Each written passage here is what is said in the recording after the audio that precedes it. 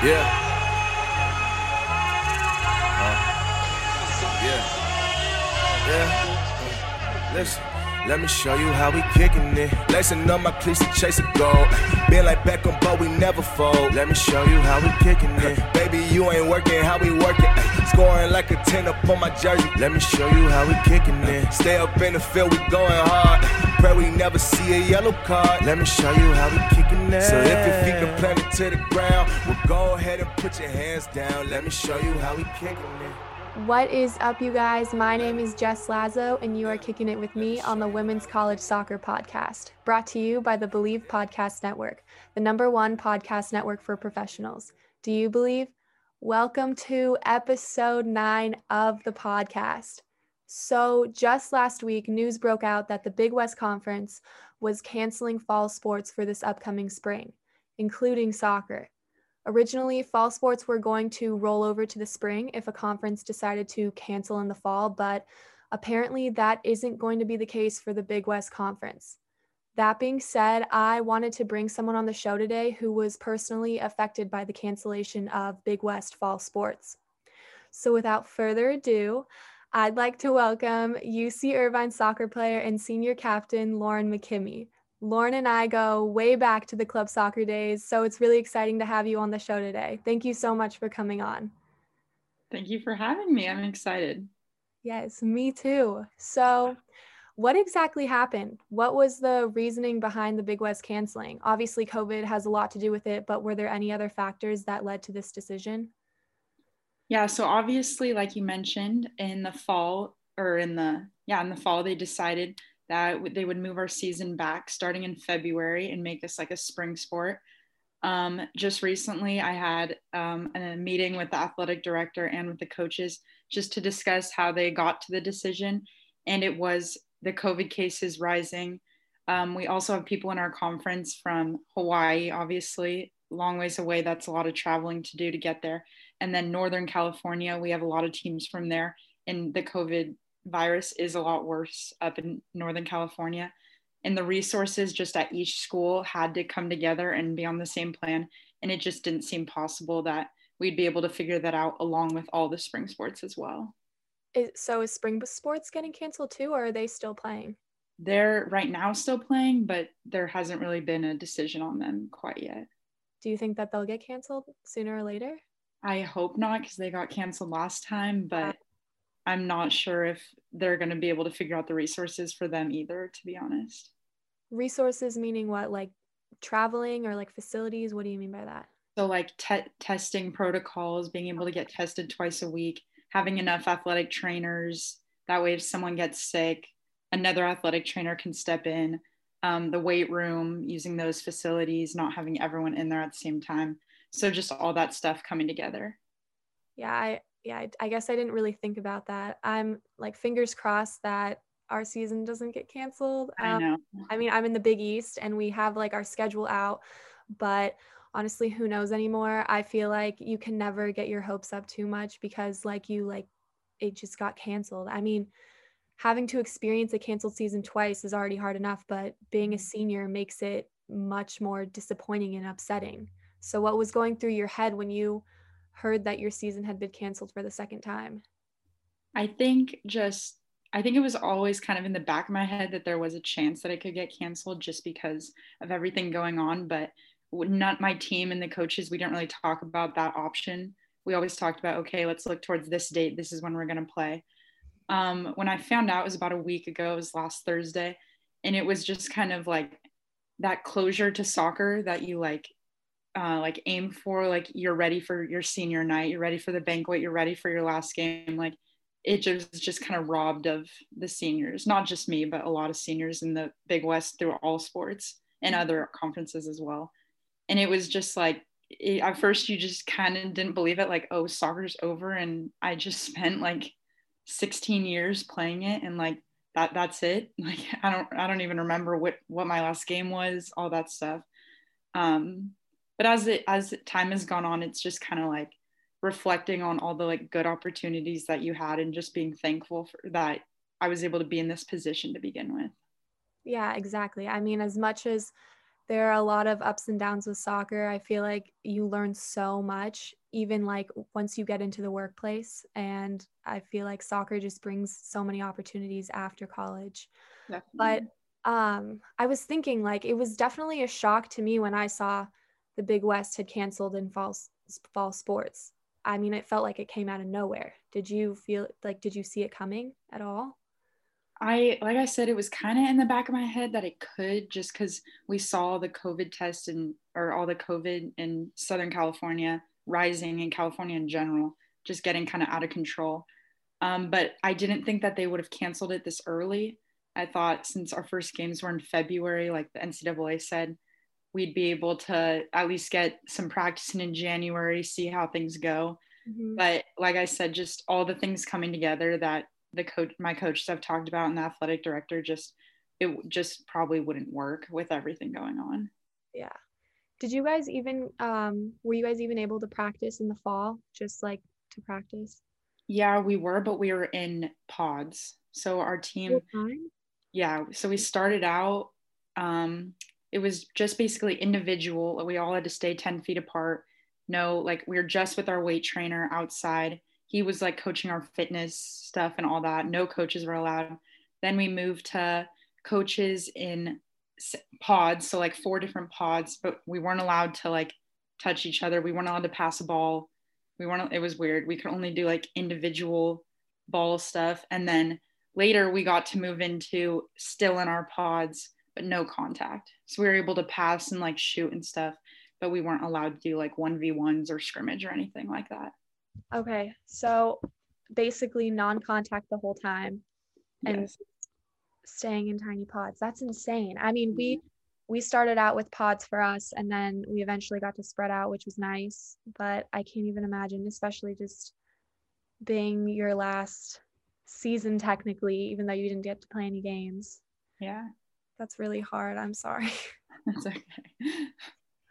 So obviously with eligibility not counting this year, did you ever consider playing next season or are you still considering it? I definitely did consider it. As you know, I had a redshirt year already. Yeah. So that has been something on my mind.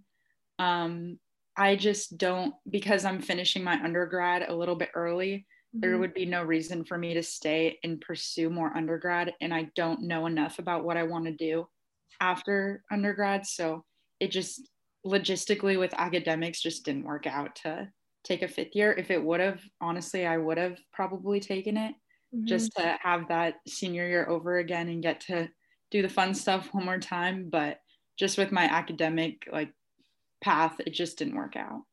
Yeah, I mean, I feel like there are so many factors that come into play in deciding whether or not you want to take your 5th year. I mean, I think a lot of seniors, including myself, are feeling the same way.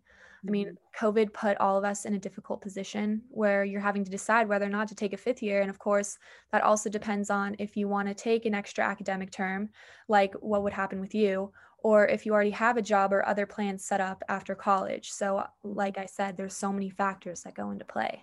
Mm-hmm.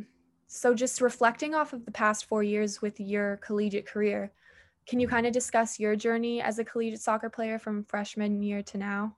Yeah. So as you know, it hasn't always been butterflies and roses with my soccer career in college.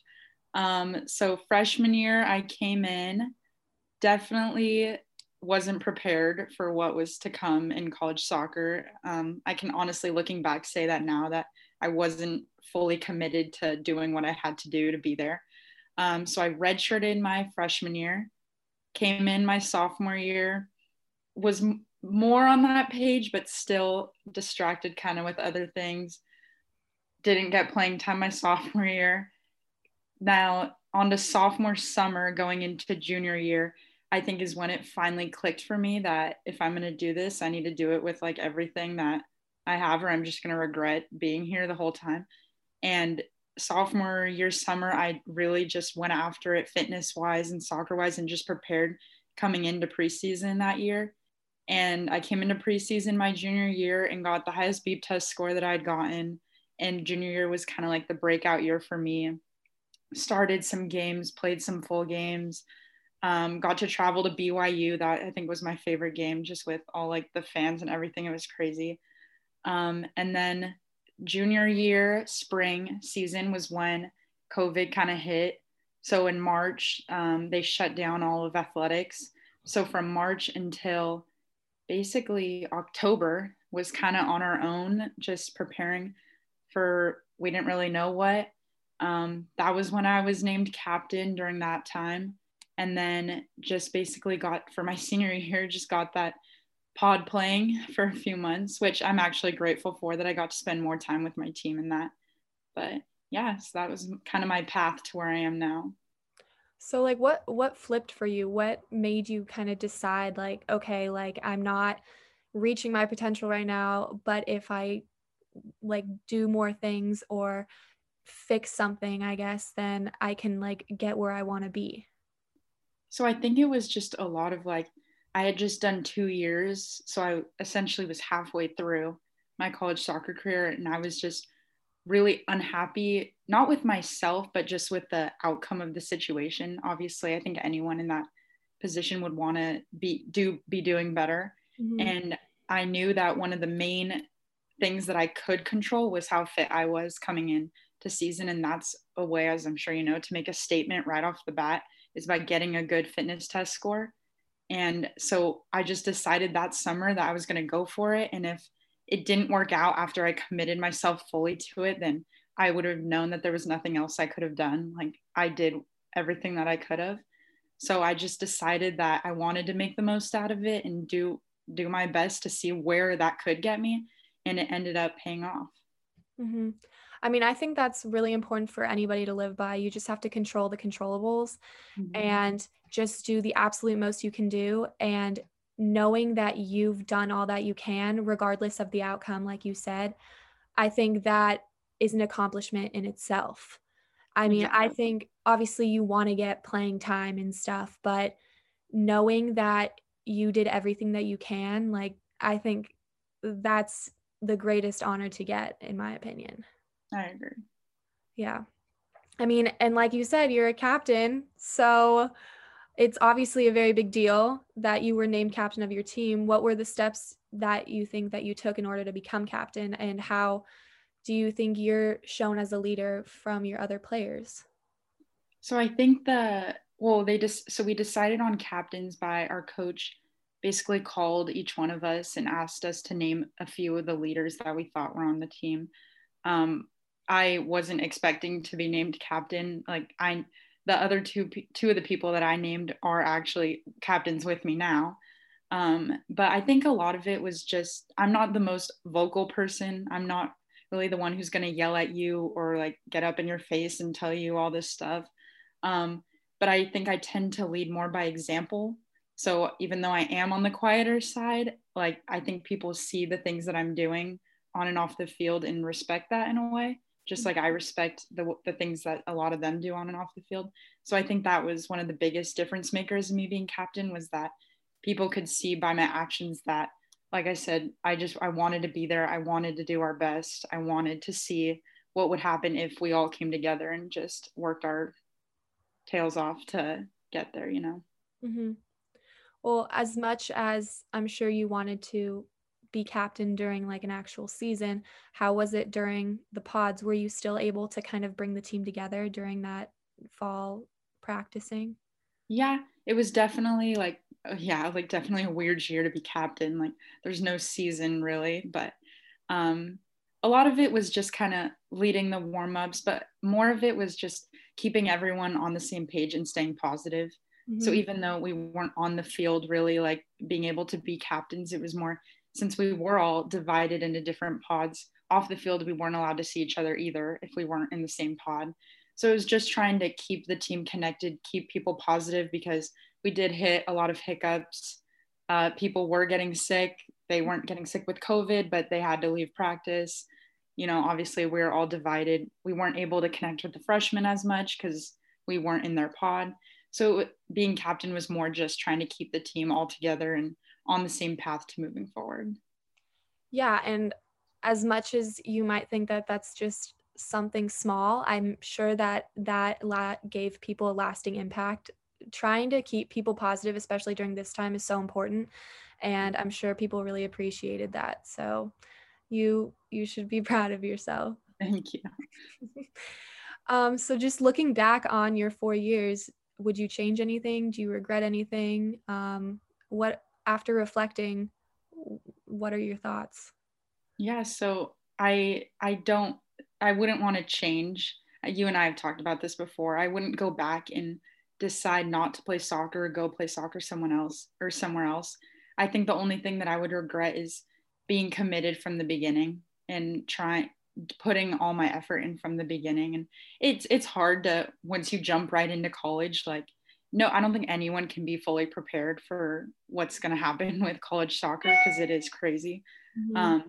But just putting my full mind and body into it in the beginning just to try to get the best out of it. But overall, I wouldn't change much about it. You know, it was fun. I love my teammates. I love my coaches. Got to play with some people from club, got to play with some people from high school. And also I just got to meet a lot of really good people that I know I'll be friends with for the rest of my life. Mm-hmm. Yeah, that's definitely something to put in consideration, because I feel like I've mentioned this in one of my past episodes. I feel like relationships last a lifetime. Obviously, soccer is temporary. So just reflecting off of your 4 years and making friends that'll last a lifetime is probably the most important thing. Do you agree? Yeah, 100%. Like you'll always remember like certain things at practice, certain things at games, but really the things that you're going to remember is the people that you were surrounded by. And those are the people that are going to stick with you the longest. Yeah, 100%.